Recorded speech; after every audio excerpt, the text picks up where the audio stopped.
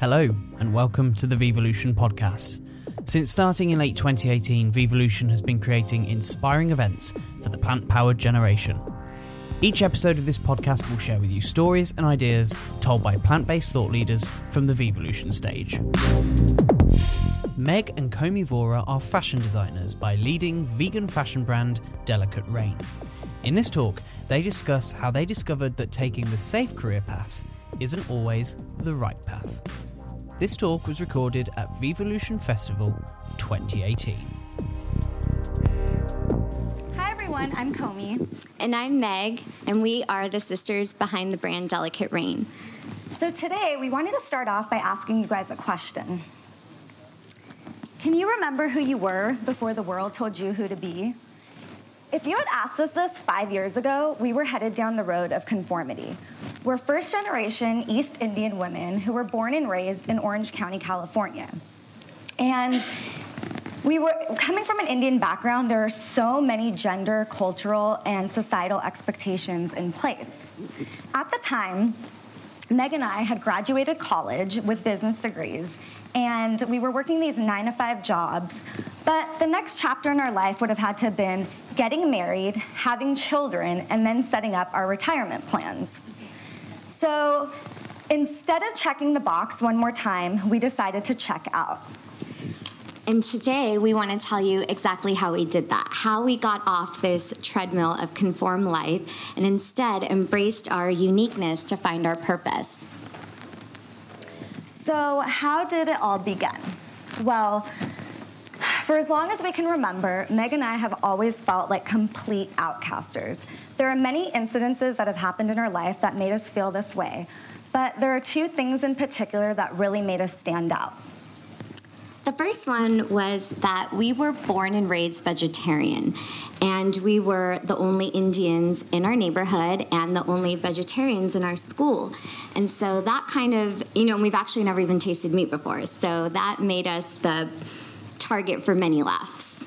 And this all stemmed from our father being raised Jain and our mother being raised Hindu. And for those of you who are not familiar with Jainism, Jainism is a lifestyle that focuses on the principle of ahimsa, which translates into no harm towards any animal or living being. And Hinduism also has a lot of ties into compassion. And so if you can picture it, we were just raised in this traditional Indian household with these common themes running through it. And, the mantra really was that plants, animals, and humans are all one, where it's one love, one entity, and our parents really encouraged us to respect that and make that a positive way of living. So despite the diet and cultural differences that we were experiencing, we still felt a complete other disconnect. And that all came from the fact that as we were growing older, we started realizing that our interests were really wavering away from our family and friends. So this was like a very uncomfortable juncture, in our life at the time, because on one hand, we were really excited for everyone that had figured it out. Like, they knew what they wanted to do, they were on the path, but we weren't. So we started questioning, why do we feel that way? Like, why are we not on the path? And we just started feeling guilty also because we didn't want to just exist in this suburban, lifestyle that we had all grown accustomed to. We wanted to push boundaries. We wanted to do something bigger. And I think that energy really, her and I joke about it now, but it's like we manifested Los Angeles into our lives. And when we discovered LA, it was like we had found our home. We found people that were on the same page as us, so many opportunities, and it was just such a contrast to what we had experienced growing up, and it was amazing. Yeah, so with all our frequent trips to LA, we met all kinds of people. But one of our first contacts we met out there actually introduced us to the world of styling. And from there, it led us on to being on all these music video sets.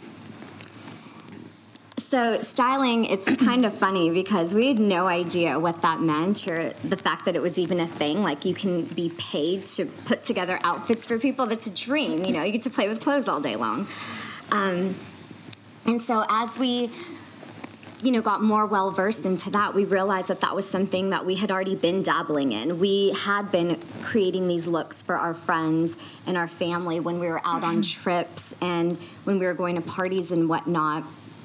And it was also a time where we'd be on these sets, and we love to express ourselves through our wardrobe. And so that meant we were just cutting, slashing, safety pinning, patching, whatever clothes we had at the time. And we just wanted to make a statement with them. And this made us really happy because this was the first time people were actually embracing and appreciating our unique style, as opposed to everyone back home that couldn't understand why we were doing what we were doing, and they would make fun of us for dressing the way that we did. So we felt a lot of joy from the appreciation that we received. And that joy was carried on with us when we graduated college. So it came to a point when we graduated college and we're working these 9-to-5 jobs. And I think this is the time when we really started to internally talk to ourselves. And I remember I was sitting at a desk at my work and I was asking myself, what am I going to do with the rest of my life? Because I'm so unhappy with where I'm at right now that I don't know what to do. I don't know what drives me. I don't know what makes me happy. So I really had to keep asking myself these questions to figure out what I wanted to do. And no surprise, I was feeling the exact same way, but her and I didn't know that each other was feeling that way. And once we figured that out, we knew that it was time to take a step back, reset, and recenter so we could just focus on a time that did make us happy. And we needed to think back to what that was. Like, when were we last happy and feeling encouraged and motivated? And we realized that it was when we were working together, when we were surrounded by fashion, and when we were able to use our creative mindsets. And those were the common denominators. So the more we started talking, we realized that we wanted to do something on our own. We wanted to create a company together 100%. But at the same time, in a perfect world, it would be combined with fashion. So the concept of having a clothing line came about. But we didn't want to just be any clothing line out on the market. It had to have purpose. But what was this purpose? Like, how do we even find the purpose? We knew that we didn't want something superficial. We knew that it needed to be authentic and genuine because that's the best way something will be received. This was also around the time that we had really been focusing more on the concept of veganism, and that's when we made the transition from vegetarian to vegan. And we also then wanted to see where else we could kind of enter compassion into our lives, and we decided to start with our wardrobe. So as we set out on this journey to build a cruelty-free closet, we realized that the type of things we were looking for in terms of style, aesthetics, and quality, those three married together didn't really exist. It was really slim pickings. So we thought, you know what, wait a second. Here's an opportunity to bridge that gap. That's what our aha moment was. This is what Delikate Rayne can offer the community. And we can also use it as a platform to educate consumers about other social issues, sustainability and why compassion in fashion is important, and ethical manufacturing, and just all these other things that people don't really pay attention to or even know exist. And we really wanted to change the way luxury was perceived. So here we are, and we have this grand idea, but how are we going to go about doing it? And we had no idea.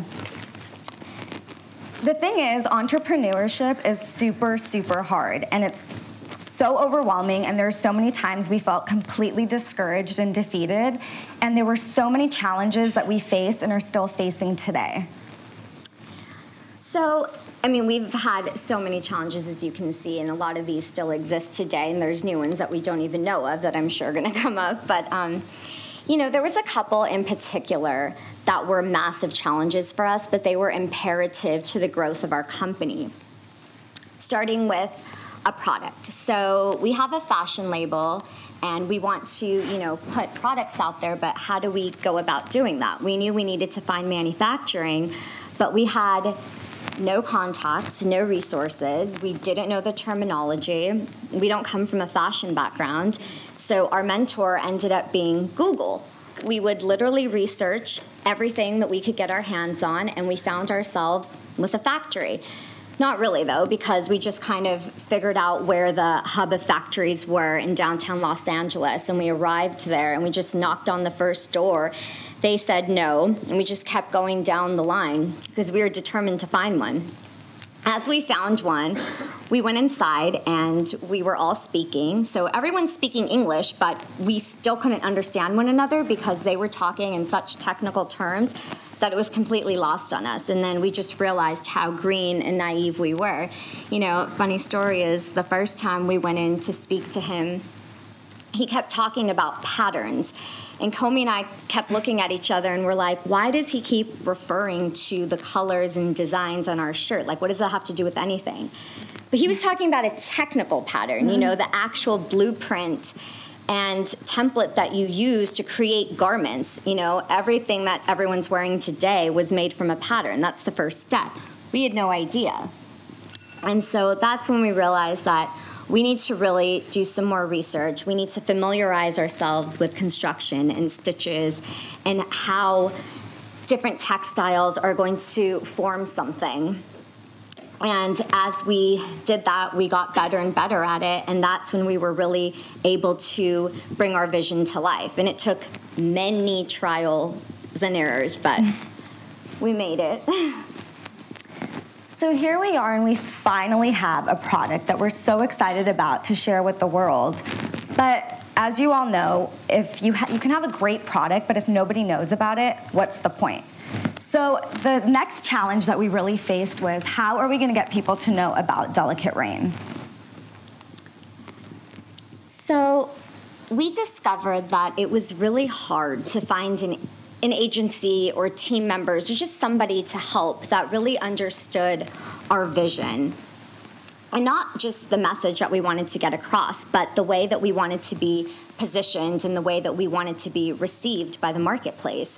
And that's really important when you're starting out because that sets the tone and the aesthetic for the entire label and the company. And I think a lot of people don't realize that. They're just kind of dibbling and dabbling in the beginning. And that's where you really need to come hard with a push.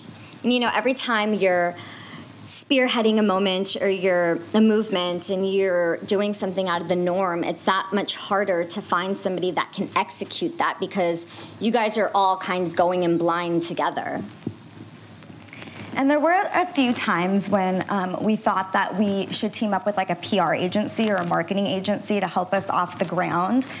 And there were a few companies that we actually gave a try, but unfortunately, once we were locked in contractually, we realized that they didn't have the same vision as we did for our brand, and they actually would steer us away from what we were thinking because they would tell us that what we thought, how we wanted to redefine luxury, and we wanted to be, you know, this vegan fashion label that they had no idea even, because they don't understand that, right? They are used to marketing other clothing lines in the industry with traditional fashion houses. So for them, it was a very foreign concept. And so it was really challenging on both sides, our side and their side, because we couldn't come to a happy medium. And so at this point, we just decided to take everything in-house.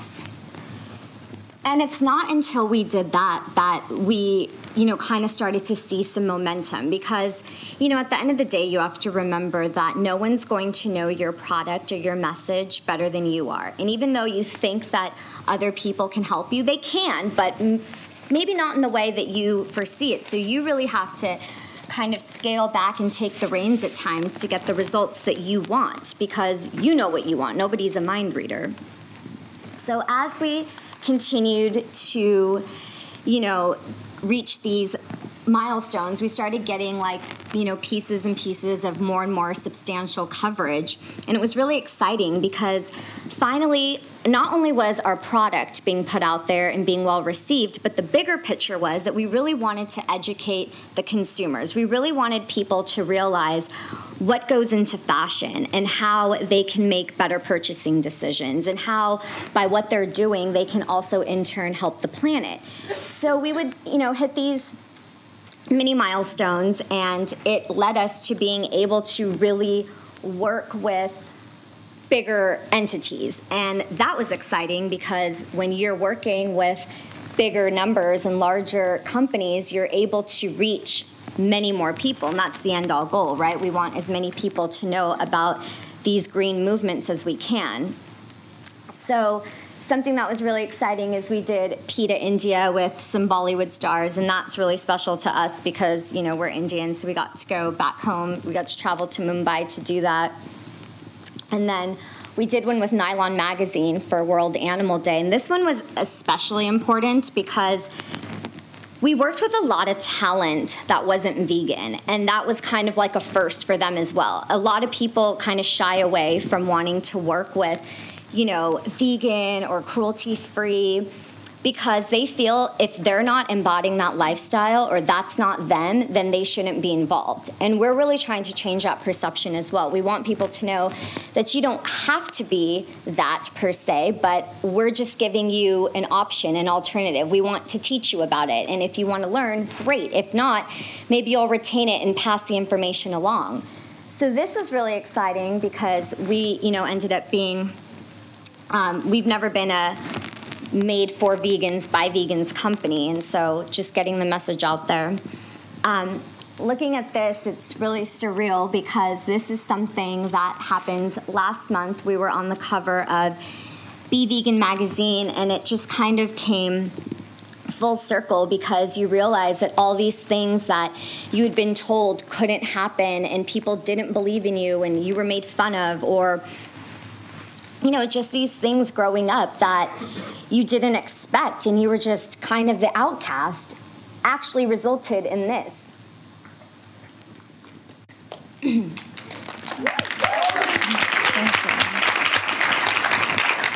So although we've been somewhat successful in getting our message out there, there's still a lot of work to be done. And we always are trying to think of like creative ways to constantly educate the masses and just potential consumers about the importance of cruelty-free fashion. So we've learned a ton of lessons along the way, but here are a few major lessons that we've learned. The first one being, don't give up. You know, despite everything that we've been through and continue to go through, because, you know, it's an open situation, you always have to expect the unexpected. Giving up was actually never an option for us. It's always the easy option, obviously, but who wants to be about that easy life, you know? Instead, we would always ask ourselves, what are we supposed to be learning from this? What's the universe trying to convey? And that's what you really have to focus on. And from that, we would work backwards and figure it out. And so giving up has never had a seat at our table. It's not invited to the party, and it should definitely not be invited to your guys's. And the next one being, continue to believe in yourself. So if you're not believing in yourself and you don't believe in the message you are putting out there, who is going to believe in you? That's something you always have to remember, because it always starts and ends with you. So to us, no means not over. We actually redefine the word, meaning not over. Because, you know, a lot of times the answer is no, but that doesn't mean that the opportunity is lost. You have to kind of work to find ways to create a new opportunity out of that, or also hold on to the fact that every no is one step closer to that final yes. And the last one, and the most important, is what sets you apart is actually your hidden strength. So, Go ahead. What might have been perceived as a negative for us was actually a pillar of strength.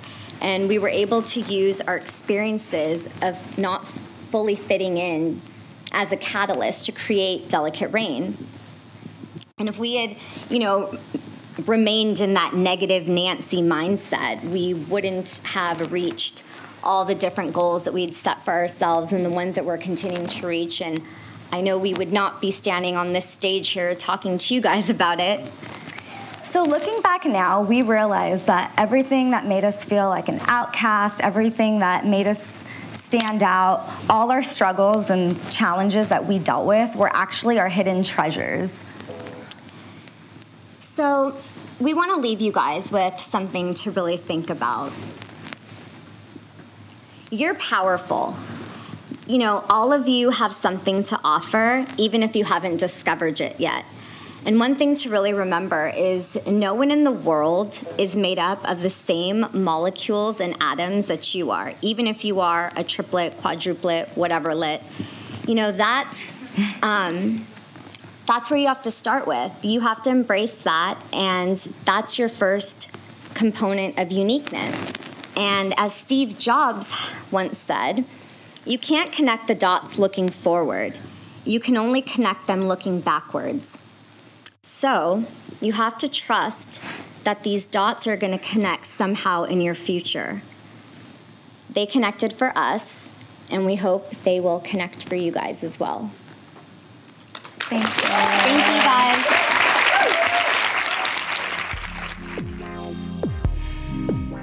Vevolution not only makes talks available on this podcast, but we also film talks at our events. Head over to Vevolution's YouTube channel to catch new talks we're releasing weekly from November's sold-out Vevolution Festival 2018. As always, thanks for listening to this episode of the Vevolution podcast. If you enjoyed this talk, please leave us a favourable review on iTunes or wherever you get your podcasts. Until the next time, take care, and we'll look forward to seeing you soon.